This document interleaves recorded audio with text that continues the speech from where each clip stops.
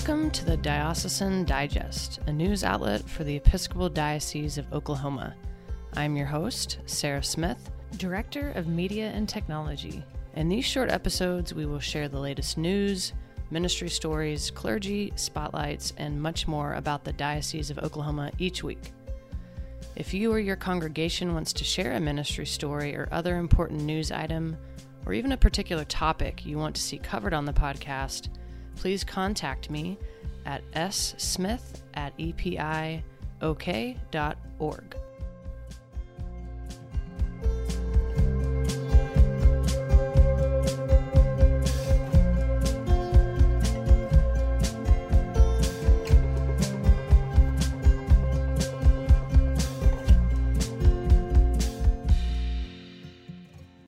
A few announcements, folks. The 2020 Christian Formation Calendar is available on our website and on Facebook. So especially if you or your kids are interested in a lot of the amazing youth programming that is coming up, be sure to check it out. Also, be sure to sign up for Bishop Ed and Debbie's retirement dinner on February 28th at the Civic Center. You can find that on our website as well under the News and Events tab, then clicking on the events calendar. Lastly, this Saturday, the Reverend Chris Cole will be ordained to the Sacred Order of Deacons at Trinity Tulsa at 11 a.m. Okay, this week I had the pleasure to chat with the Reverend Janie Koch. Mother Janie is the Vicar of All Saints McAlester. Mother Janie and I talk about her growing up in the Baptist faith and her journey to ordination in the Episcopal Church. She also shares her experience of celebrating the Eucharist for the first time and how she got into tattoos. I had such an awesome time getting to know Mother Janie and her kind and faithful heart. Can't wait to share it with y'all, so let's get to it. Here is Mother Janie. How do you like to be referred as? Do you like Mother? I always have this talk with women priests. Do you cool with that, or would you prefer Reverend? Mother, yeah, Mother. Mother's cool. I love Mother. Yeah. I didn't at first. When I first was ordained, I didn't like it because I always think of Mother Teresa. Yeah, she's a lot to live up to. Mm-hmm. No. And I made a choice not to have children. Yeah. So I'm not a mom. So, it took a long time for me and it still kind of twinges me occasionally because I just don't, I don't know. Yeah. It weirds me out. I feel like your function and your role in the church, as is a man's role as a father, right? It's the exact same function. You are literally caring for a community of people. Yeah. And that in and of itself is like this kind of parental maternal role. So I personally like it. I know people get upset, and that's fine. To each their own. Sure. But I'm glad that I can call you Mother because I think it's cool. All right. So Mother Janie, tell us a little bit about your background. Where are you from? Where'd you grow up? And how's like living in McAlester? I've never been to McAlester, only. Okay. Well, I grew up in a very small town. In close to Wichita Falls, Texas. It's just probably 45 minutes south of Lawton. But the town where I grew up is actually Iowa Park, and there were about 3,000 people in the town. It still doesn't have a red light, which we're very proud of that. Wow. So I grew up in a small town. Everybody knows everybody. You couldn't go into the Piggly Wiggly without getting bread and milk was, it took an hour because my mom knew everybody in town, and it was so irritating. But and I grew up Baptist, and my maternal grandparents were Church of God, Pentecostal church planters for, 50, 60 years. And so I spent a lot of my summers at my grandmother's, going to her church, singing her hymns, and being in a very charismatic kind of environment and that kind of outpouring of prayer and all that. But I grew up with my parents being Baptist, and I went to Baylor, and that's right. You went to Baylor. I know. Yeah. See, I went to Notre Dame. We didn't care for Baylor. Yeah. A lot of people in Oklahoma don't care for Baylor. Yeah. So, anyway, yeah, Baylor has their years, and then their years bite them. So yeah, it happens. Mm-hmm. But, yeah. And, I lived in Seattle for about 10 years and loved it. And actually, you know, going from a very small town to a big town of Seattle with all the stuff to do, and, lots of different neighborhoods and areas and a lot of diversity. And I loved that as well. And kind of getting lost in the crowd was a good thing. Mm-hmm. And lots of opportunities to watch and observe and, you know, create stories of what Mm-hmm. people are doing and thinking and behaving and all of that. Mm-hmm.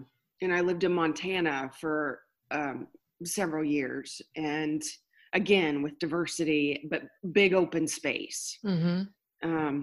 And then, and during this time I was married, and during the time I was in Seattle, I was married, and then moved to Enid, and in Enid was again kind of going back to that small town vibe that really resonated with me, and I loved it. And I also loved the Southern hospitality. And it is a tangible, palpable, Mm-hmm. it's its own entity, and I loved it. And when I graduated from seminary and I was doing my curacy at St. Matthew's in Enid, and I was teaching high school English, I knew that there were a lot of positions that were open in the diocese, and I reached out to the bishop and said, if you need me and you think I'm ready, then let me do what you want.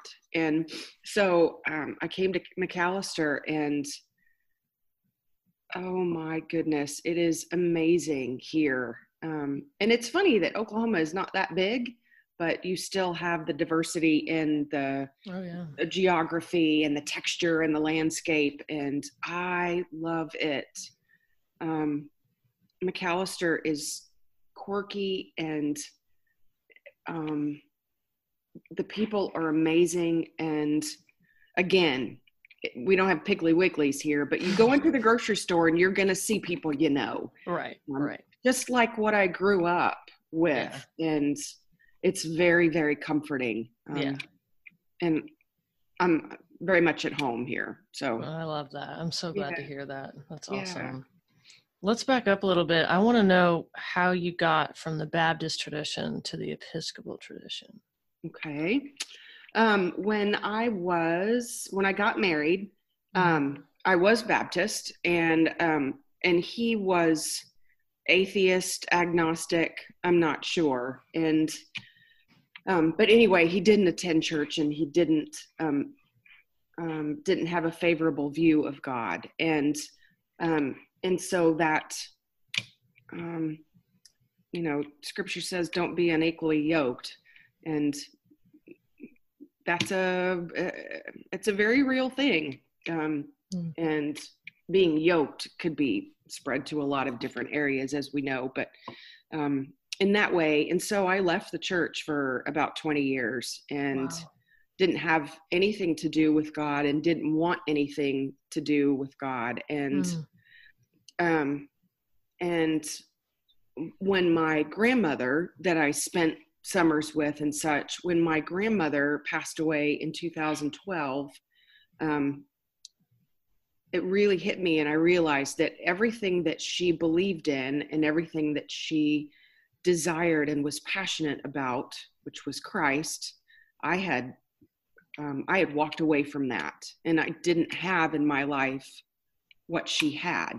And I realized I needed to make some serious changes. And so I started, and that soon after that, I divorced, and I started to attend the Baptist church where I grew up with my parents, which they've been members of that church since 1974. And so I knew everybody there. I mean, my third grade English teacher went there.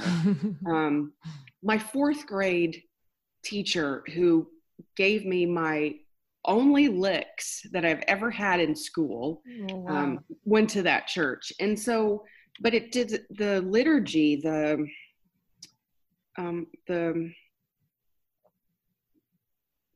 vibe, I guess, the spirituality of the church didn't resonate with me anymore after having been gone for so long. And so I started visiting various different churches in the town and in the surrounding towns, and visited the Episcopal Church that was there in Wichita Falls. And oh my goodness, I fell in love with it immediately. With going back to the prayer book and holding a book in your hands that you follow along, and kneeling when you pray, having that reverence, both not only, mentally and with your heart, but also with your body. And your body is doing something that is responsive to God's presence in that place and where you are. And I absolutely loved it. And I very soon after decided to go to seminary for my own education, and because I wanted to learn. And I didn't go into seminary with the intention of being ordained. Really? And a lot of my colleagues that I was in seminary with would ask me, when are you going to be ordained? What's your track? What's, when are you, where are you in your process? They just assumed that because of your deep love and curiosity. Yeah. And that typically everybody who goes to seminary, they're going to be ordained. Probably. And, yeah. And it wasn't until my actual last term that I was there that I finally decided, okay, God, if this is something that you want me to do, then you're going to have to open the doors, and you're going to have to make it really, really clear. And so it's kind of like the story of Joshua, or is it Gideon? I'm having a brain cramp for a second. Laid out the fleece and said, God, put the dew on the grass, but not on the fleece. And then the next night, put the dew on the fleece, but not the grass. I mean, it's got to be really obvious. And so I went into the process, and at that point, I was living in Oklahoma now. And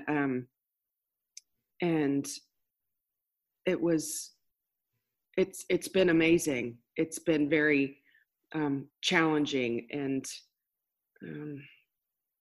but it's been very, very, very good. Yeah. So was there a big moment that you think God was like, here you go, this is what we're doing?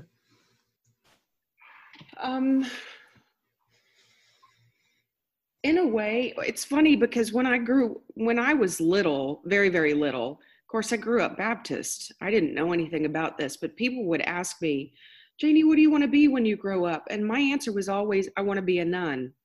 I want to be a nun. And I don't know if it was Sally Field and the Flying Nun or what it was, but that was always my answer. And I think that even then, God was calling me into something with a palpable ministry, I guess. And I don't believe that I had that kind of moment where God said, this is it. Mm-hmm. As I look back at people who influenced me in seminary and family who influenced me, my cousin John, who's in St. Matthew's, we talked a lot about what it's like to be a priest, and we lived together for several years, and I watched him and I saw what it's like. Mm-hmm. And but I was talking to my spiritual director, and I told him, or I questioned him, how do you know? How do you really know? And he said, for some people, it's, God speaks to them like Moses in the burning bush. Right. But for some, it's a series of times where God is talking. And I believe that he was letting me know through people that I trusted, spiritual directors, my family, very close friends whom I trusted. And when I think back, it's all those little events that kept reaffirming and reaffirming and reaffirming. And the rest of it was just my own fear or stubbornness or anxiety, and saying, okay, just to be able to say, okay, God, I'm not going to resist or fight or sidestep anymore. If this is what you want, right, make it work. Wow. That's awesome. And you grew up in a tradition that, and I'm assuming it was was it a Southern Baptist type? Yes. Okay. Yeah. So they don't ordain women, and you probably didn't see women preaching or doing priestly things in an official capacity. So how has that been? I mean, maybe, I'm thinking your time in Seattle and being away from the faith, you realized like women can, be liberated from patriarchal oppression and have leadership roles. But was there any sort of hurdle to jump to be like, I want to be a priest instead of, I don't know, taking monastic orders to be a nun? I mean, you could have done that. I mean, and that is a different, there's a hierarchy in the Catholic Church or other types of denominations, whereas the Episcopal Church will ordain women as priests. So was there any, I don't know. Yes. I get to jump, what I'm trying to say? Yes, I do. And a hurdle in my own mind. My dad is a deacon in the Baptist church, and for the longest time, even while I was in seminary, a lot of my friends were going through the track to be ordained, but even in seminary, in an Episcopal seminary, I still believed that women should not be ordained. But I also saw in seminary some incredibly strong women, strong in their faith, strong in their own personality. And I also saw their humility and their desire to do what God has called them to do in whatever capacity. And I started to realize that women have gifts and talents and intuitive nature, and we're also strong and resilient. And again, I think it was that process of God saying, don't put me in a box. I'm bigger than that. I'm bigger than the limitations that you're putting on the work that I can do. And that's when this kind of old foundation that I had been raised in really started to erode and change. Yeah, because you went to Nashotah House for divinity school, correct? Okay. Yes. Yeah. Yeah. Yeah, I don't know a ton about Nashotah House. It's an Episcopal seminary. It is an Yeah. Episcopal seminary, and yet, even when I was there for the first couple of terms that I was there, we women were not given the peace by several of the men who were there. Oh, wow. And I didn't really notice, but my colleagues did and started to talk, and we started to speak about it, and they were probably more hurt about it than I was. And I thought, that I'm a really nice person, and you can at least pass me the peace, because I am a human being. Right. But it was very eye-opening as well, to even within our own denomination, that we have these different layers. Right. We do, for sure. Yeah. Mm-hmm. So how long have you been a priest now? Almost a year? I was priested in September of, I have it in my phone, priest ordination, September 1st, 18. Yeah. So a year and a half. Yeah. Yeah. Wow. Oh my gosh. Yeah. So take me back. People have told me the story about the first time you celebrated Eucharist at McAlester, and how that was a particularly emotional moment for you. Can you replay what that was like and how you felt? And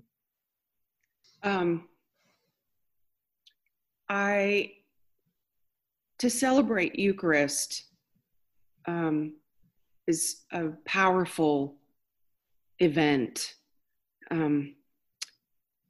Anyway, but to celebrate Eucharist with a group of people, a family of people who had chosen me to be their leader, was a whole host of emotions. Sure. And standing there at the back of the nave, and we stand back there before the procession, and we see the backs of people's heads, and I just got tickled by that, but I was really overwhelmed by the responsibility, and by the trust and the faith that people were putting in to someone that they didn't completely know yet. And all these different ages of people and stories that I was going to spend time getting to know them. And when it became time for the Eucharist, that moment where you are, as a priest, you're taking on the church, your alter Christus, and it was particularly at the fraction, and the fraction always gets me, if it's because you're standing there with the body of Christ, and you have to break it. And I stand there, and I'm oftentimes having this conversation with Christ, saying, I can't do this. Don't make me break you. Please, I can't break you. And, but then looking out and seeing all this family of people who are waiting for this. And I just cried, and I couldn't help it. And I tried very hard not to have my voice quiver. And I broke the host, and, Alleluia, Christ our Passover is sacrificed for us. It's so powerful. And Yeah, you have moments that you remember when you're doing the Eucharist, and what different things hit you. And I have a small book that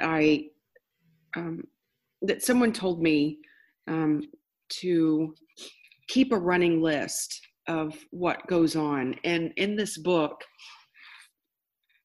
from my very first Eucharist that I celebrated, I just have a notation of the date and the Eucharist and what I was feeling or what hit me or what question I had. And so every Eucharist that I've celebrated since I became ordained as a priest, I have in this book.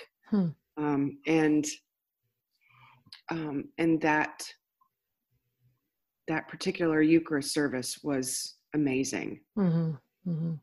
That's awesome. Thanks for sharing that. I think that's beautiful and shows to your heart and your spirit where you're at with how seriously you take your role as a priest, and that is who you are. You know what I mean? It's beautiful.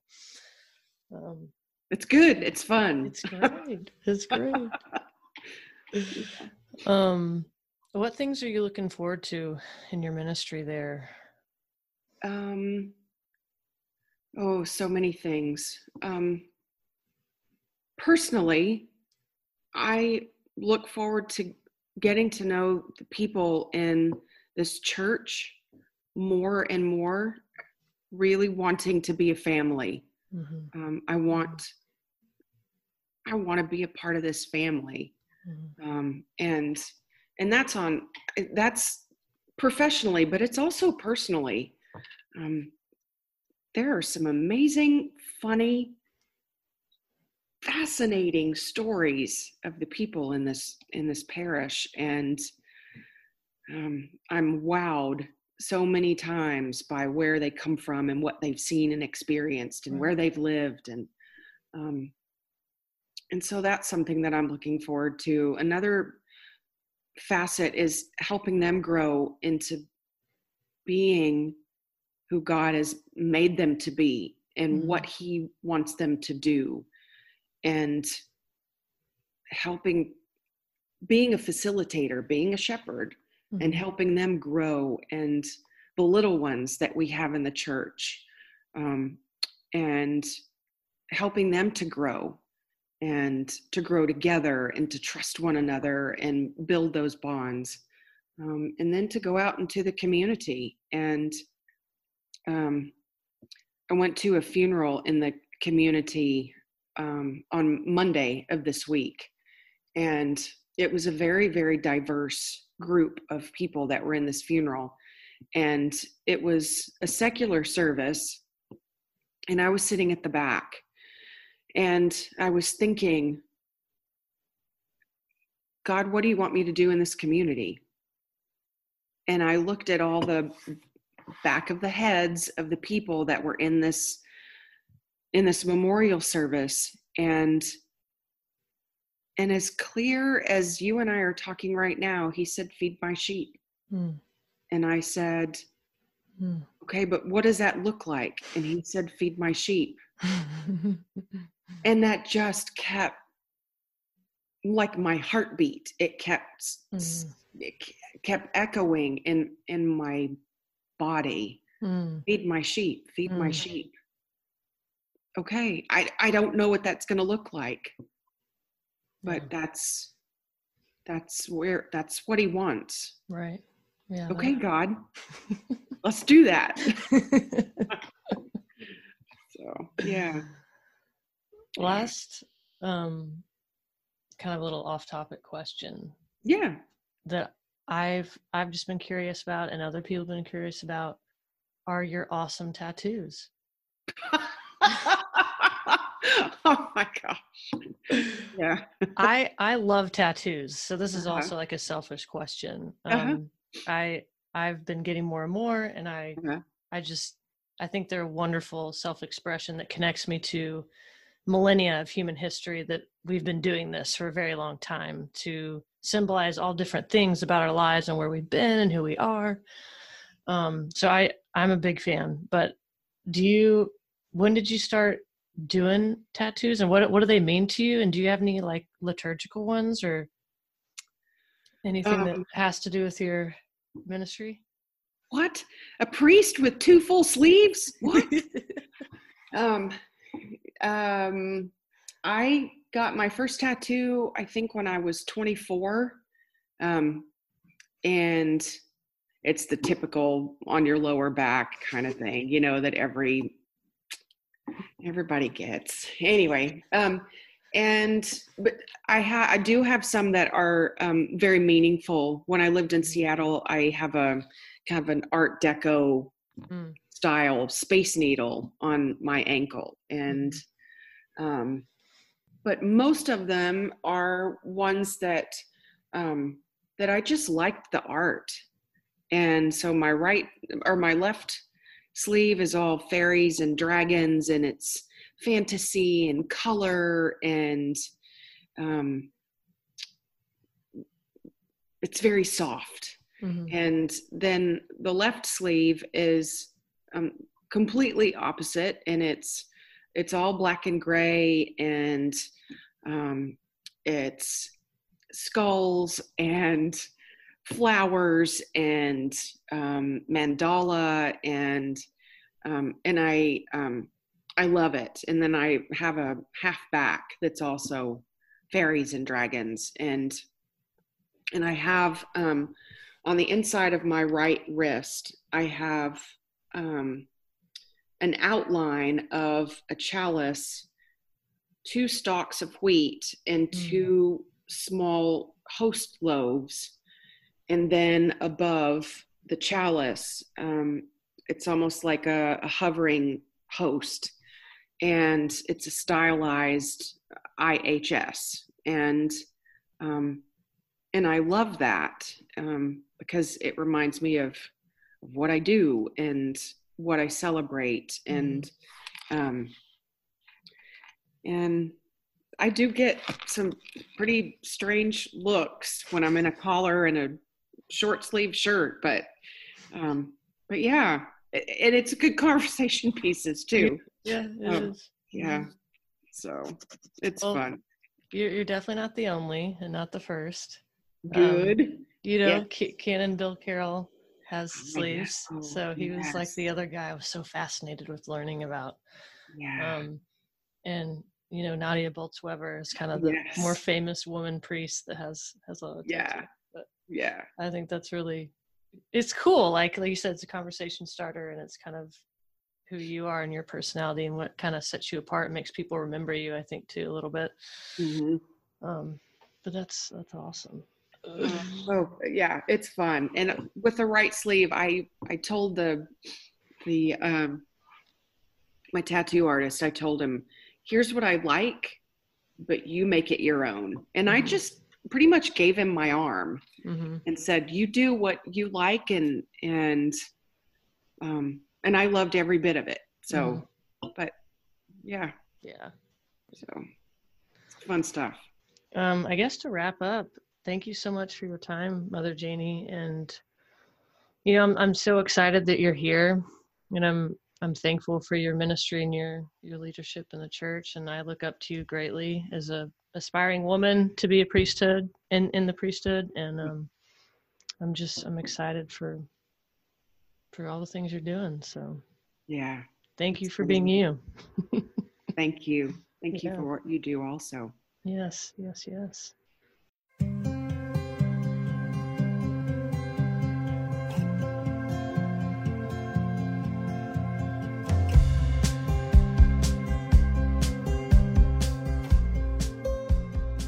Thanks for joining us, y'all. Be sure to sign up for the diocesan newsletter at our website, epiok.org/newsletter. And follow us on all of our social media platforms to stay up to date on what's going on in the Episcopal Diocese of Oklahoma. See y'all next week, and peace be with you.